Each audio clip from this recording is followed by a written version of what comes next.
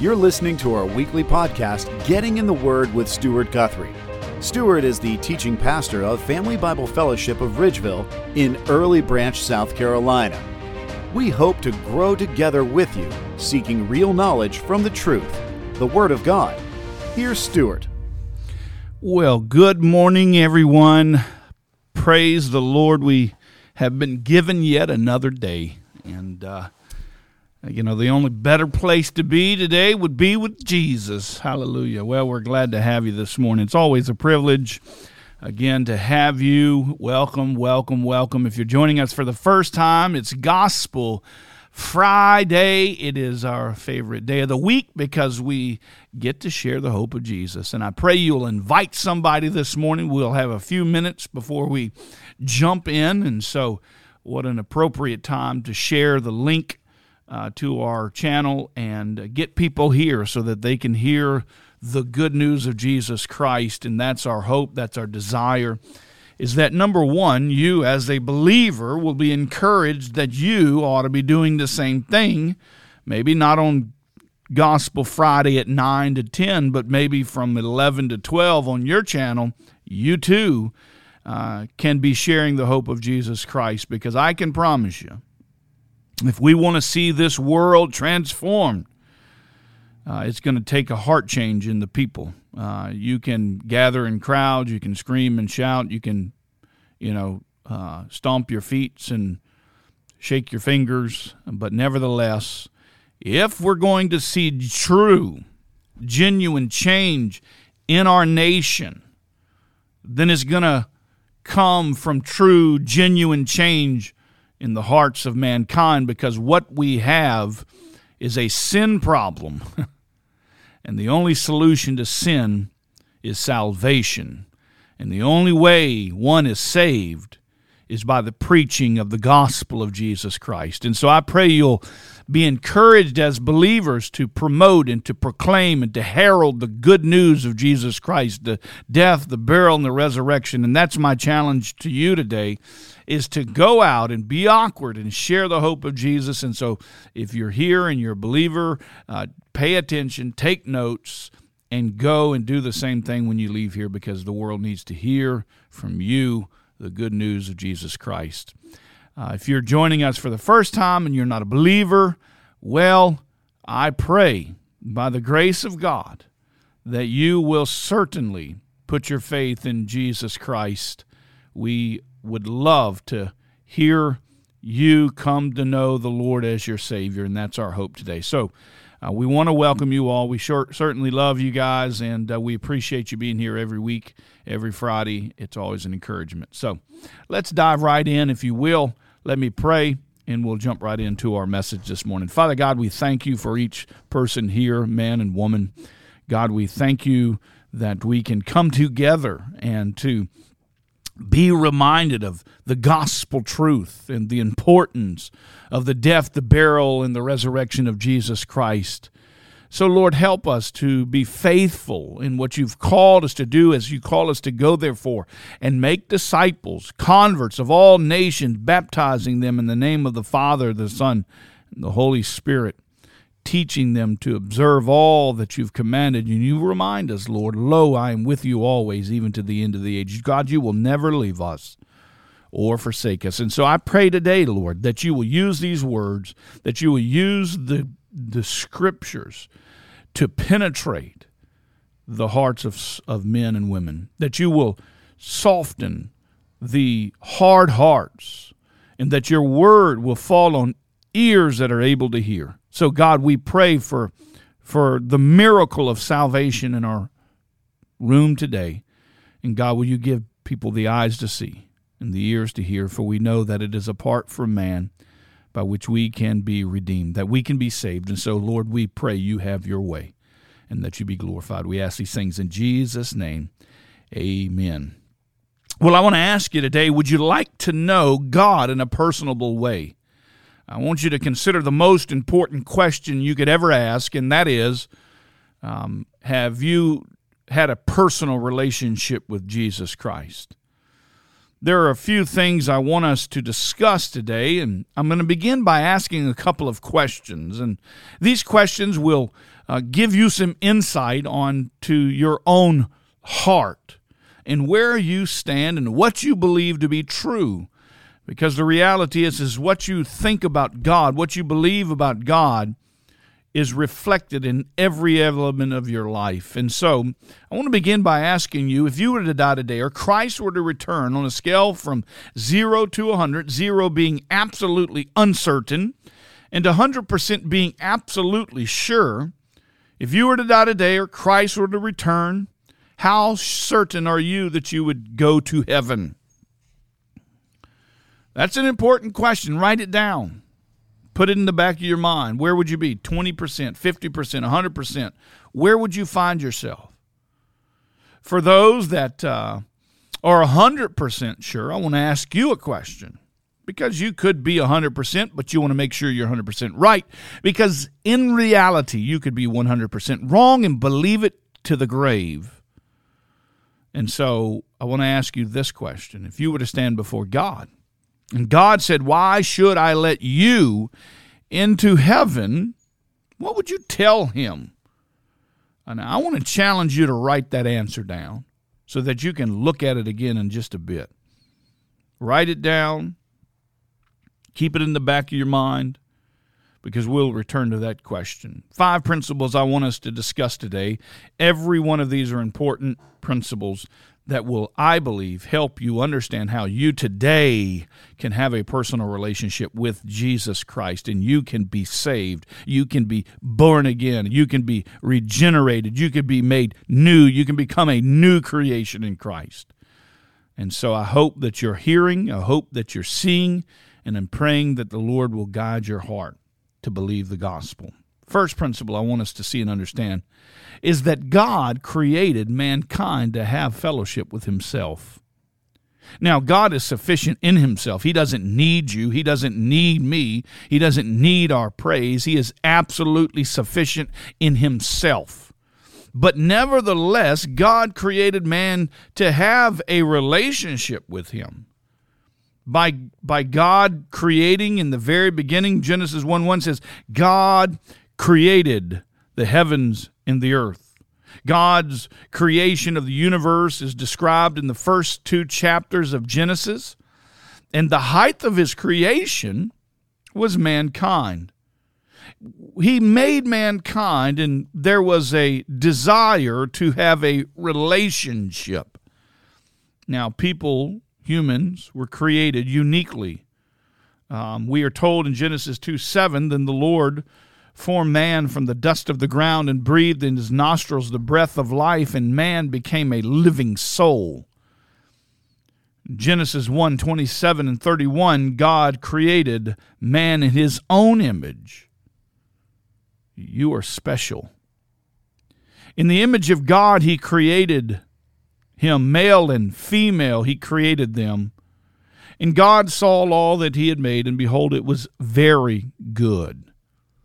By God's design, my friends, when God created Adam and Eve, the very first humans on the face of the earth, there was no suffering, there was no pain, there was no sickness, there was no death. God put them in a perfect garden where there was no sorrow, pain, or suffering. But in that garden in which God placed them, he created humanity with a free will. Now, there are some that will debate, my brothers who fall to the Reformed side would fairly disagree to some extent, but you can't really disagree with the fact that Adam and Eve was created with free will, because they were. People were created with free will. When God created man, he gave them free will and the ability to think for himself, herself, and to make their own decisions. Now, I didn't say they made good decisions, but nevertheless, God gave them that ability to make their own decisions, just like you have the ability to make your own decisions, so they as well did. And this presupposes that one has a choice over what he or she can do or not do. And that freedom that we find, that that free will that we find in the very beginning of Scriptures before sin ever entered into the world is found in Genesis 2:16 and 17. And the Lord God commanded the man. That's important. He didn't command the woman. Woman hadn't been there yet. He commanded man. He created man first and then woman, and he gives the command to Adam. He says to Adam, "From any tree of the garden you may freely eat, but from the tree of the knowledge of good and evil you shall not eat, for in the day that you eat from it you will surely die." You understand me, Adam? Adam, listen, there's lots of trees in this garden, and you may eat any of them. You may eat from all of them, but this one tree that's in the middle of the garden, that's for Daddy. That's not for you, son. Do not eat, son, because in the day you eat, you will surely die. And on that day, man chose to disobey God. And he and she died, just as God had predicted. Now, some people want to argue and say, well, they didn't die. Yeah, they died. God's not a liar. That's what the devil told them. So don't try to act like God is a liar. No, he says the day you eat, you will surely die. They ate, they died. Now, did they die physically? Of course not. But they died spiritually. And he began to age and die in his body. And listen, unless corrected, he would die for eternity consciously and physically away from the presence of God in a place called hell. And thus we come to the second principle. And that is the reality that we, humans, all of humanity, have chosen to disobey God, and our relationship with God has been broken. Man rebelled against God. It says, then the Lord God said, behold, the man has become like us, knowing good and evil. Now lest he stretch out his hand and take also from the tree of life and eat and live forever. Therefore the Lord God sent him out of the Garden of Eden to cultivate the ground from which he was taken. So he drove the man out. From the very beginning of time, God began to implement grace and provision and protection into the life of humanity, knowing that if they would have eaten in that state, they would have died for eternally separated from the presence of God in a place called hell. And so God, seeing that, protected them. But nevertheless, the damage had been done. There in that garden, when Eve took the first bite, ultimately because her husband failed to protect her, he abdicated his leadership role, which God had given to him. God had instructed Adam not to eat. And obviously he did a poor job of leading his wife. Nevertheless, the consequences of their sinful choices have now impacted all of humanity. The consequences of man's choice to disobey God has been absolutely devastating. So we have today, and we have had from the beginning of time, sin, suffering, war, poverty, greed, sickness, pain. They all have entered into the universe and have been passed down from generation to generation, leading all the way back to Adam and Eve. Listen, we are all born with this sinful nature because we have been imputed into us this sin nature from Adam and Eve and onward down to you even today, all in the sound of my voice. Psalm 51:5 says, indeed, I was guilty when I was born. I was sinful when my mother conceived me. Listen, when a child is born into this sick and perverted world, it soon becomes apparent that they have a tendency towards sin. Child doesn't have to be trained to be selfish. No. They have to be trained to be kind. The child doesn't have to be taught to lie, but to tell the truth. You don't believe me? Put two kids in a room, one toy, close the door, ring the bell, and watch. It's going to be a fight of your life. Listen, the reality is they're little vipers in a diaper. They are sinful. They are born that way. Why? Because sin has entered into our universe, and death through sin. The Bible says there is none righteous. No, not even one. Romans 3:10 reminds us of that truth. It also says that in Romans 3:23 that for all have sinned and fallen short of the glory of God. Listen, all people have chosen to sin against a holy and right God. Every single one of you and even me have chosen to disobey God, and thus we have been separated from God. Our sin brings death and separation, friends.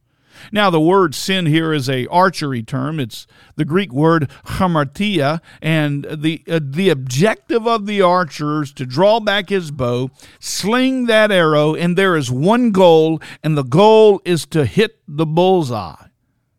Here's the problem. I have never hit the bullseye.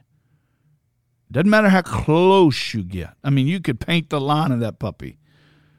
But in order for you to be in the presence of God, my friend, you must be perfect. You must hit the bullseye. But the Bible says we've all sinned. We've all missed the mark. We have not hit the bullseye. So that's what it means to miss the mark. We've all sinned and fallen short of the glory of God. We've all missed the mark. And the Bible says our sin brings death and separation. For the wages of sin is death. Our sin brings eternal judgment.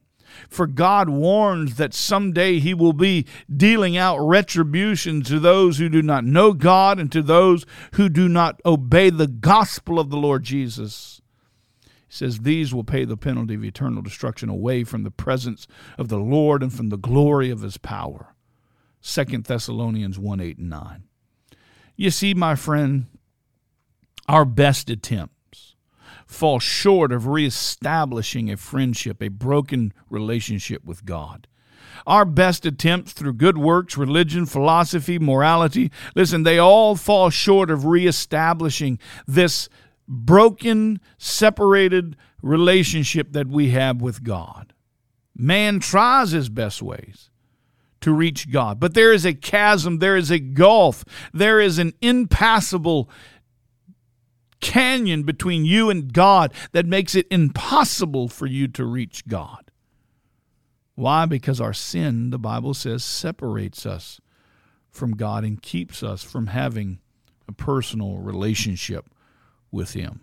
Now, it may seem right to mankind today to think that if they live a good life, if they do good deeds, if they follow the golden rules, if they obey A, B, C, and D, that they can get to heaven, that when they stand before God, there will be a scale and he will outweigh the good and the bad, and whichever one is of benefit, that's where you go. If the bad outweighs the good, you go to hell. If the good outweighs the bad, then you go to heaven. There's a way, the Bible says in Proverbs 14:12, that seems right to a man, but listen, but its end leads to the way of death. Our ways are not God's ways, friends. The Bible is clear that good things we do could never bridge the gap of separation between us and God. The sin that is in our lives has caused a gulf, an impassable gulf. Many think doing good deeds are the solution. Good deeds are not the solution to sins that you have committed. Good works can't remove the stain of sin, the guilt of sin, which is why the Bible says in Isaiah 59:2, but your iniquities have made a separation between you and your God, and your sins have hidden his face from you so that he does not hear. Wow. Good deeds can't save, friends. I mean, I come to work every day and I pass over this long bridge called the Broad River Bridge. I could run as fast as I could. I could do everything in my own strength to get across, and I could promise you I'd never make it because it's impossible. I can't jump across that river. you could never make it to God by your good deeds, buddy. You might as well go ahead and count on that, because that, my friends, is biblical. And the third principle explains the initiative of God. Because of your incapability. You know, it's important for every single one of us to understand our incapability. It's important for every one of us to understand that in our efforts, in our good deeds, we could never bridge that gap of separation that has been caused by sin in our lives. And until we understand that, then we genuinely can't understand the gospel. We can't genuinely understand salvation until we absolutely understand our inability to save ourselves. And the third principle is this, that God's love moved him to reestablish a broken relationship with man. It was God's love that moved him to save us from our sin and our separation. You see, this whole gospel thing isn't about you. I hate to bring that news to a millennial world who makes everything about them. The worship music, I worship thee. I do this. I do that. iPhone, iPad, I this. It's not about you or me. It's about God Almighty coming in as your rescuer and making a way so that you could be saved, my friend. You can't do anything to get to God. And that's why the Bible says here in 1 John 4:10, and this is love. Not that we loved God, but that God loved us and sent his Son. You know, one of the most common answers I get when I ask someone, if you were to stand before God and God said, why should I let you to heaven? What would they say? They say, well, I would tell them I love you, God. Listen, this is not about your love for God. This is about God's love for you, my friend. You don't love God the way you think you love God. I don't love God the way I think I love God. If my salvation is dependent on my love for God, then I am sadly disappointed. The Bible says in John 14, a matter of fact, Jesus said in John chapter 14, if you love me, you will keep my commandments. There ain't nobody in this room who can keep the commandments. And if you think you have, then you definitely need to understand the gospel. Because the Bible says if you say you have not sinned, you are a liar, and the truth is not in you. And listen, you can't keep the law. The law was given to you to show you your need for a Savior, to show you your inability. This whole thing is about a rescue mission of God to a helpless and hopeless world that is going up in flames. It's not that we love God, my friend, but that God loved us and sent his Son. John 3:16 says, for God so loved the world. Not that Stuart so loved God. No, for God so loved the world that he gave his only begotten Son, that whoever believes in him shall not perish, but have eternal life. How long is eternal life? Eternal life is eternal. It's forever. And the question is, who do you believe? If you believe in him, Jesus Christ, you will not perish. But it was God's love. It was God's initiative. It was God's love that moved him to protect you and to guide you and direct you and save you. So listen, eternal life is more than some future event. It's more than heaven. Truly, truly, I tell you, the one who believes has eternal life. Eternal life is more about in the now. Using the present tense verb to describe eternal life. Listen, God indicates that eternal life can be experienced now, in this life. And so this tells me that eternal life is more than just being in heaven. Yes, he says in John 14, I go and prepare a place for you. And if I go and prepare a place, I will come again and receive you to myself, that where I'm there you may be also. Yes, that's true. But today is the day of salvation, my friend. It's about having a relationship with Christ today, which results in eternal life. But eternity starts today for those who put their faith in Jesus Christ. Today could be the first day of the rest of your life. Many confess Christianity, brothers and sisters, but not all embrace Christ. He says in Matthew 7, 13 and 14, and we need to think about this, because the call is to enter by the narrow gate.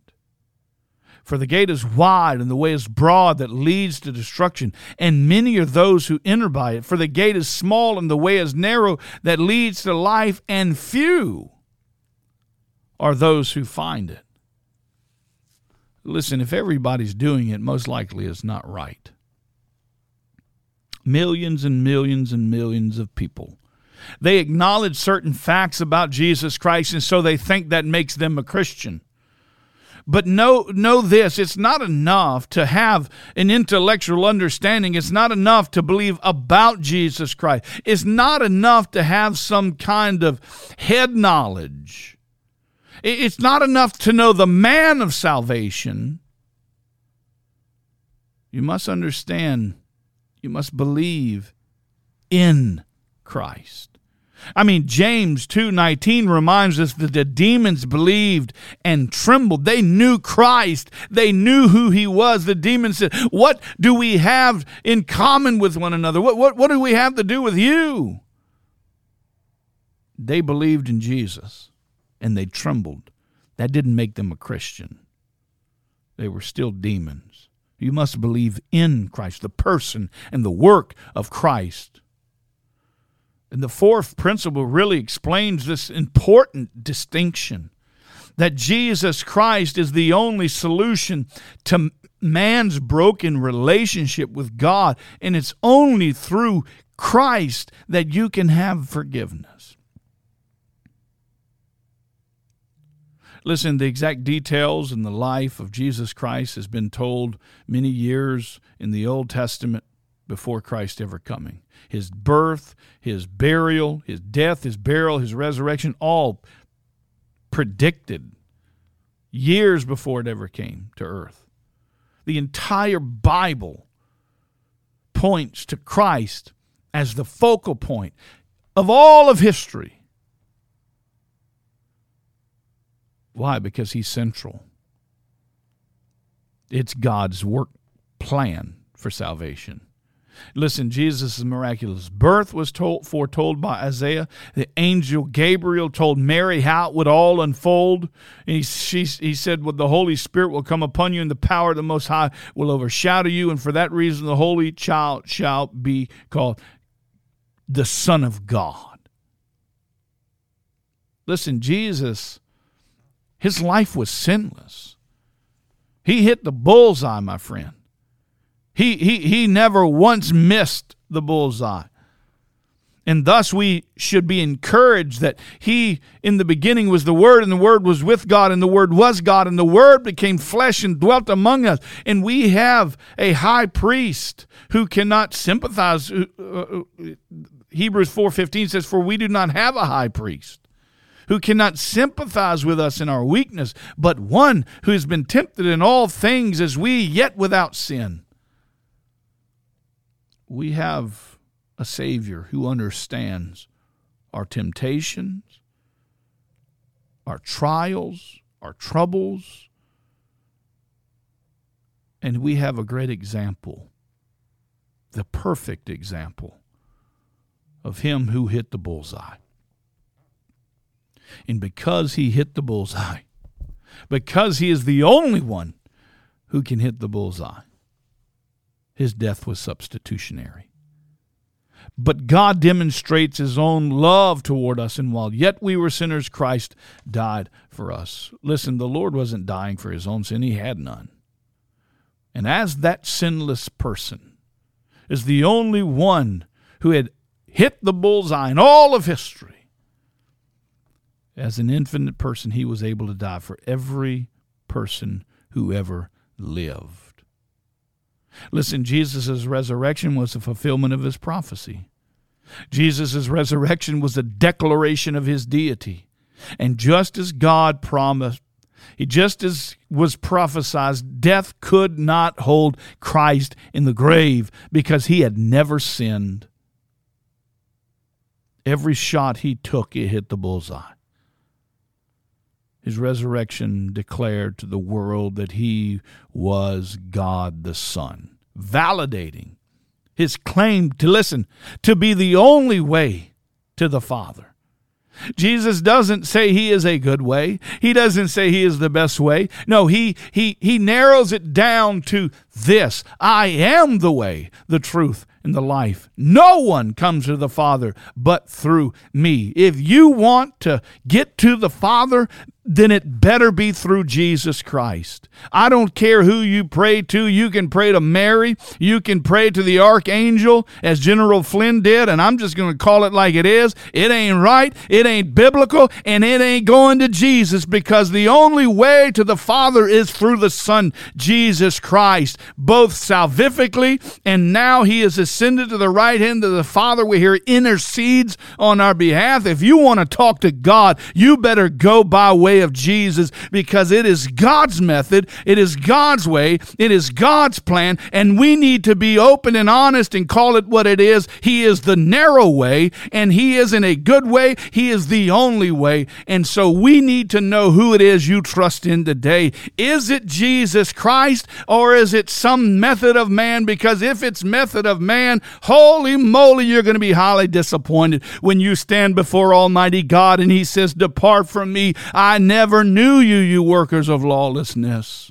The Bible says there is salvation in no one else, for there is no other name under heaven that has been given among men by which we must be saved. How dare we pray to anyone outside of Jesus Christ? We need to stand up and be right. We need to be biblical.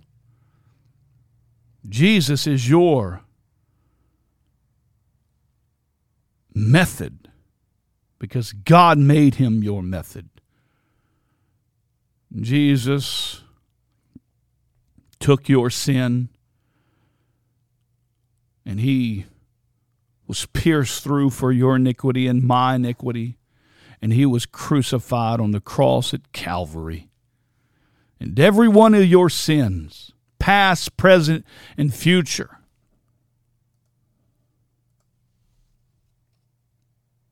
was nailed to the cross. It was nailed to the cross.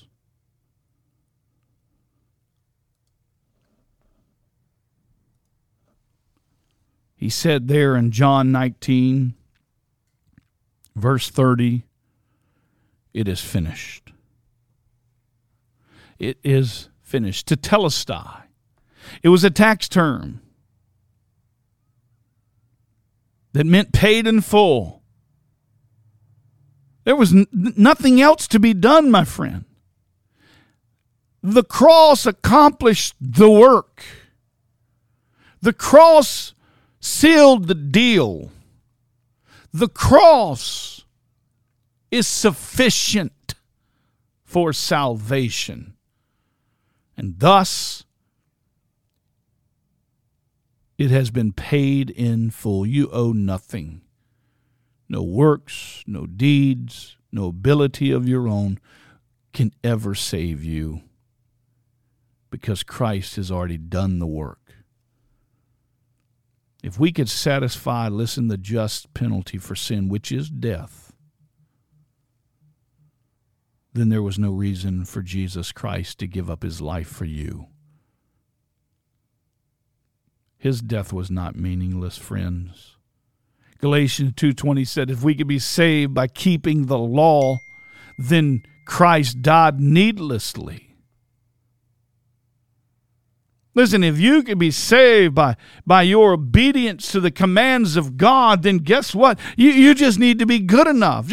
Just look up there on the cross and say, Jesus, come on down from there. No reason for you to be crucified and flogged and mocked and pierced through for the iniquities of man. Just come on down. I can be good enough. I can do A, B, and C. I can obey the law. I can go to church on Sunday. I can give to the poor. I can pay my tithes. I can be a good person. I can not murder anybody. I can never have sex before marriage. I can be pure in heart. I can do this. I can do that. Jesus, come on down. I got this. Sounds like you want to be God. Listen, the reality is you can do nothing because you are absolutely helpless and you need a Savior, and that Savior is Jesus Christ. Now let's pretend for a second this morning that Jesse, he pulls out a gun. He's a little wild. And he pulls out a gun and he decides he's going to shoot David Blackwell. David Blackwell dies. Jesse is now in custody, and he is going to stand before a righteous judge. Righteous judges don't let sin go unpunished. I know we have a hard time understanding what that looks like in today's society, but God is a righteous judge. And Jesse is now going to stand before a righteous judge, and the righteous judge is going to declare him life in prison. Essentially the death penalty. And as the judge is getting ready to announce the verdict, guilty, I come into the room.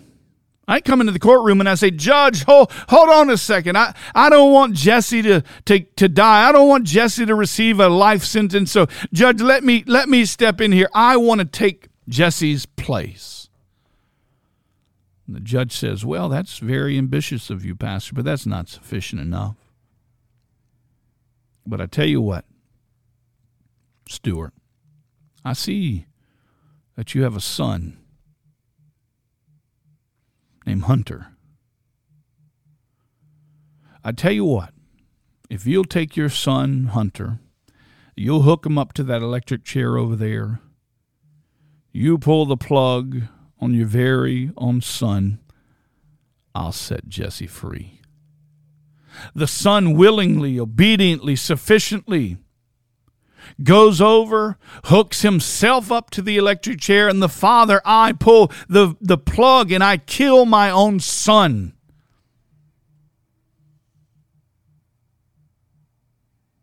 And the judge looks over, drops the mallet, and says, not guilty. Jesse, you're free to go. Jesse walks out of the courtroom, and he's standing there, and all of the media is got the cameras on him, and they're wanting to know, how in the world, Jesse, are you able to walk free? You killed a man. You deserve life in prison. Well, I started living a good life. Jesse says, I started going to church, I found Jesus. I started reading the Bible. I started giving to the poor. I did this, I did that, I did this, I did that, I did this. And then the cameras focus off of Jesse onto me, the father. And I say, how dare you, Jesse, claim anything for your freedom? You've done nothing, Jesse. It was me, the father, sacrificing my very own son that I might be set free. You see, my friends, it's not enough to know about Jesus. You must believe in Jesus, that he was God's way unto salvation, that the Father sacrificed His only begotten Son, that whoever would believe in them would not perish but have eternal life. Listen, God made Him who knew no sin to become sin on our behalf, that we might become the righteousness of God in Him. Listen, to have a personal relationship with God, you must be as righteous and as holy as God Himself. How is that even possible? Because the Bible declares that we've all sinned and fallen short of the glory of God. We've missed the mark. We didn't hit the bullseye, Pastor. For this reason, my friend, the Father judged the Son as if He had personally committed your sin, so that by faith in Christ, you can receive the benefit of His sinless life and His substitutionary death. It is absolutely critical that you were 100% sure that if you were to die today or Christ would return, that you would go to heaven. Why? Because you must be absolutely certain that you have His righteousness. And the only way that you can be certain that you have His righteousness is by faith in Him who provided you that righteousness. So what do you believe saves you today, friend? 4 common responses we get when people give their answers. Why should God let them into heaven? This is what they say. No answer at all. Wrong. You don't understand the gospel. If God asks you, why should I let you in heaven, and you don't have an answer, you don't understand the gospel, my friend, and you are lost and you are in need of salvation, because if you die in that state, you will certainly be eternally separated from God in hell. Another common answer is good works equals salvation. Good works don't equal salvation. That's another wrong answer. We've already determined that. Salvation is not by deeds which we've done in righteousness. If you got any questions, go look at Titus 3, 4, and 5. But when God demonstrates His love, it's not the deeds which you've done in righteousness, but according to His mercy, according to His grace. Good works don't save. Faith in Christ, you may say, plus good works. See, that's the most common Christianized answer in our day. Oh, I believe in Jesus, plus I do good works. Equals salvation. That's still improper. You're adding to the gospel. And Paul says, if anyone preaches to you a gospel contrary to what we have preached, which is the death, the burial, and the resurrection, faith in the gospel, they are to be cursed. They are to be damned to hell. Anathema. This gospel thing is serious business. Faith plus good works do not save. It is not about your works. It is about the work and almighty gift of God. So here's the only correct answer, my friend. Faith in Christ alone equals salvation. Good works don't save. They don't even help save. They're simply evidence of a true conversion. It's only by trusting in Christ, His death, burial, and resurrection that you can have a personal relationship with God and be in a relationship that will not send you into hell eternally. But however, my friend, in order to have a relationship, you must respond personally by receiving Jesus Christ. The fifth and final principle is that we must personally receive Christ as Lord and Savior. Listen, it's only then that we can have our sins forgiven and know God in a personal relationship. You must receive Christ. John 1:12 says, but as many as received him, to them they gave the right to become children of God, even to those who believe in His name. He's given you the right to become children of God. You're not born a child of God. He gives you the right to become a child of God. You must be born again. You must receive Christ by faith, my friends. For it is by grace you have been saved through faith, and this not of yourselves. It is the gift of God, not as a result of works, so that no one may boast. Listen, if you could do something to get into heaven, you would have a trophy. We live in a day when we know that everybody wants a trophy. We give participation trophies for kids who get second place, last place. They don't even take score at soccer games sometimes. It's not about winning. There's always a winner and there's always a loser. Listen, if you put your faith in Christ, you've won. If you don't, you're a loser, and you're going to find yourself separated from God in a place called hell. And that is truth. That is truth. It's a gift of God, my friend. You can't earn it. It's a gift. We must respond to God's remedy by faith. It's not enough to have some kind of intellectual understanding that God's Son died in your place and that your sins must be forgiven. Listen, that's head knowledge. Listen, many know the plan of salvation, but they have no relationship with the man of salvation. It's not enough to have some kind of emotional experience. I got the goosies. Okay, well, maybe the temperature changed in the room. I had a dream. Maybe you had eaten bad Mexican food before you went to bed. This is not about your emotional experience. No, salvation involves the will. One must change their mind and acknowledge their sin before a God who already knows they've broken the laws of God. Listen, you must trust in Jesus Christ alone through his death, his burial, and his resurrection, for which Paul says, I delivered to you as of first importance in 1 Corinthians chapter 15, that Christ died according to the Scriptures, that he was buried and raised in the third day according to the Scriptures. It is the gospel that's the power to save.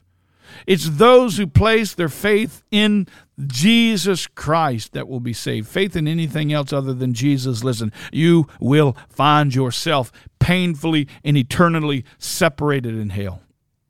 That is not God's desire. No, he wishes that none would perish, but that all would come to repentance.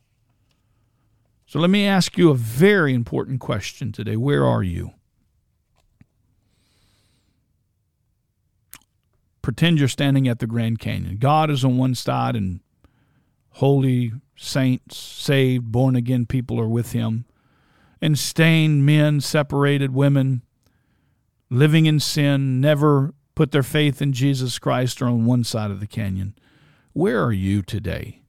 Are you over here with sinful man, stained, separated, at odds with God? Or are you over there with God, holy, righteous, set apart, born again, a new creation in Christ, regenerated, saved, newness of life, a friend of God, a child of God? Here's the bigger question. Where would you like to be? Listen, you can receive Christ right now by faith. Faith is simply taking God at his word by believing what he has already promised you in his word. Because his Son, listen, died and rose again, God can promise you that whoever will call upon the name of the Lord Jesus Christ will be saved. Romans 10:13. So what are you waiting on today? Call out to him. Tell him this morning that you're a sinner. He already knows it. You already know it. You've already broken the laws of God. You've lied, you've stole, you've looked at a man or woman with lust in your heart. You can't get away from it. We live in a sick and perverted world. I mean, I woke up this morning, opened up my cell phone, and there on social media, half-naked women twerking or whatever you want to call it. You can't get away from it. It's everywhere. You have sinned, my friend. And now you need to admit to God that you have sinned and fallen short of the glory of God. Confess to him who knows all things that you could never be good enough. Just call out to him, God, I can't be good enough. I can't save myself. Give him thanks that he left heaven and became a man. Give him thanks today because of what he did on the cross at Calvary. Dying in your place and in my place, taking my punishment and your punishment and applying it to his own self. Trust in him today. Trust in him to forgive you of your sins and to give you the gift of eternal life. He's offering you the gift. And because he has rescued you from your sin and out of the gratitude of your heart, purpose to follow him today for the rest of your life as King and Lord of your life. And give him thanks for reestablishing a broken relationship. And if this is the expression of your heart, then today receive Christ. Call out to him, save even me. Listen, the Bible promises eternal life to anyone who will receive Christ. The witness is this, that God has given us eternal life. He has what? Given us eternal life. He has offered you the gift today. And this life that he has offered, that he has given, is in his Son. And he who has the Son has the life. He who does not have the Son of God does not have the life. Let me ask you, do you have the Son today? Have you received Christ today? He says, these things I have written to you who believe in the name of the Son of God, in order that you may know you have eternal life. Listen, you don't have to feel arrogant and cocky and conceited to say that I am 100% sure that if I die today or Christ will return, that I am going to heaven. I know without a shadow of a doubt that if I died in this very moment, I would step into eternity into the presence of God, and he would say, well done, my good and faithful servant. Not because I'm some good person, not because I'm spiritually astute, not because I'm some righteous guy. It's because I have been born again from God, his Son Jesus Christ, whom I place my faith. I am a new creation in Christ. And so when I die and I stand before God and God says, well, I should let you in heaven, I would say, you shouldn't let me into heaven, but your living and active word, which you cannot lie, says, if I place my faith in Jesus Christ, that you will forgive me of my past, my present, and my future, and that I can be born again. And today I am here because your Son Jesus Christ paid for my sin on Calvary, and I trust in Christ alone. So, Lord, I am here on behalf of my Savior, Jesus Christ. Listen, who do you trust in today? Listen, Christ paid your debt in full, and the Bible informs us that you don't have to wonder anymore over your salvation, but we can be certain that we are eternally saved from sin's penalty. And if you've received Christ today, praise God. Now you may be asking, okay, Pastor, I've trusted in Jesus today. What now? Well, the Bible says make your decision public. Now, we are a social media platform. If you were standing in the presence of me in our church, I would say come forward and let's baptize you. But today we want to know, here in this channel, just type in, I have put my faith in Christ, so we can celebrate with you, so that we can pray for you, because the Lord Jesus taught that true inward possession of him would always result in outward confession of him. If you deny me before men, I will deny you before my Father who is in heaven, is what Jesus says. So don't be afraid. Tell everybody, I am a born-again Christian today. Ultimately, our confession should express itself in baptism. Matthew 28:19 reminds us that, and baptism is simply a symbol of the death, the burial, and the resurrection of Jesus Christ, as seen going down into the waters and then coming out. It doesn't save, it doesn't help save. It's like a wedding ring. It's a picture of my wedding, my relationship with my wife, my covenant relationship. So baptism is. So you need to be baptized. Maybe you're here today and you're put your faith in Christ and you've never been baptized by immersion. Now, I know we live in a time when people think sprinkling is okay and, little water on your head. That's not what baptism means. No, you need to do it right. If you're going to do it God's way. Baptizo in the Greek means to immerse. Baptizo was to immerse a cloth into a dye and to completely dye that cloth a certain color. And so baptize is a picture of that cloth going down in that water and coming out a different color. You need to be baptized by immersion. That's important. That is important. So here's the deal. If you want to be baptized, I'd love to baptize you if you place your faith in Christ. Come on down to South Carolina. Come to Family Bible Fellowship. Let's schedule it. We'll fill up that baptismal and we'll just baptize all of yous. But if you are unable to do that, then you need to find a church locally that you can serve that. You need to find a Bible-believing church. And here's a link in the chat that you can search for a local church in your community. And if you can't find one, we'll get on it and we'll see if we can't help find a healthy, biblical, Christ-central church for you. Because when you receive Christ, listen, you become a child of God and a babe in Christ. And Jesus, listen, wants you to grow in your relationship with Him. And just as a child needs a family to grow and to be nurtured, so does every new believer. And we offer what we can online through our relationships here. But there's something about being in the local church. And if you aren't able to do that, then you can only do what you can do. Maybe like this young lady who lives in Maine, and there is no Bible-believing churches within 4 hours. What is she supposed to do? Well, let us pray that God would allow us to help plant a church there in that community. Listen, God wants healthy churches, and so that you have a place to grow in the grace and the knowledge of Christ.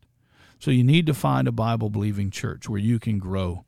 Then you need to get a Bible, and you need to begin to read it.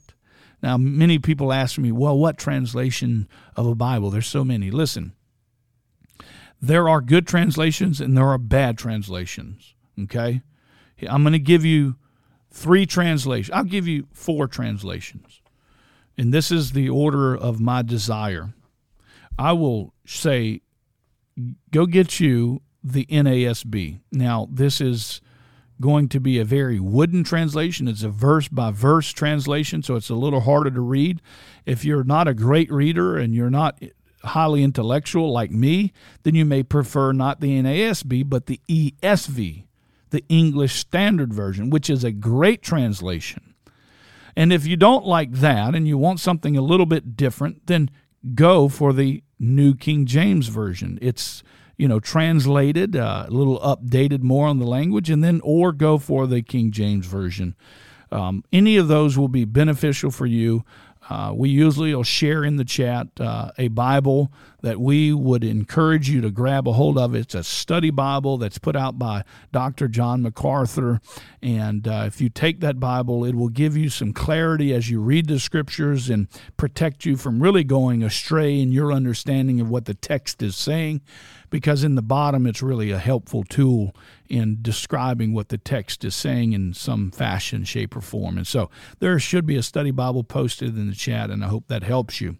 But nevertheless, read the Bible, get plugged in to a church, and then begin to pray about everything. God tells us to cast all of our cares upon Him because He cares about us. You can begin by calling God your Father. You've been adopted into the family of God. If you haven't had a chance to listen to the Doctrine of Salvation, a 10-week series we just got finished with last week or this week, I pray you'll listen to them. I think it'll be helpful for you to understand, and maybe you'll have some time to do that. And what a blessing it is to be able to be together today. And I'm looking now over at the chat, and it looks like Jen has posted the church link and the Bible link and the Church Finder link, so that'll be helpful for you. And then it looks like we've had 3 people give their lives to Christ today. Praise God. Guys, it's amazing to me every Friday that here we have an opportunity to see people give their lives to Jesus Christ, and we are giving God every bit of glory, every bit of honor, and every bit of praise for that. And so for those that have put their faith in Christ, we are so pleased to have you in the family of God. Justin, welcome, brother, to the family of God. Patricia, welcome to the family of God. We are certainly delighted to have you, and it is truly a joy. Joyce, welcome to the family of God. Wow, what a great blessing it is, and a privilege that we have been able to watch that take place. And so thank you again for everything and for being here, and such an exciting day. We will open up the chat here in just a second, but let me pray, and then we'll close out that session, and we'll begin to just do a little Q&A. Thank you. Father God, we thank you for today. We thank you for your grace and your mercy, and we ask that you be with each one of those who have put their faith in Christ. Will you grow them, God, in the grace and the knowledge of Christ? Thank you for opening their eyes and their ears that they might respond to the gospel. And now, Lord, help us to come alongside of them and grow them and to help them and to see their growth in their relationship with you. We love you, Lord, and we thank you for all that you do and all that you're going to do through the gospel of Jesus Christ. In Jesus' name, amen. This has been Getting in the Word with Pastor Stuart Guthrie. Thank you for listening to our weekly podcast, and be sure to visit us online at FamilyBibleFellowship.org. And come see us in person on Sundays at 11 a.m.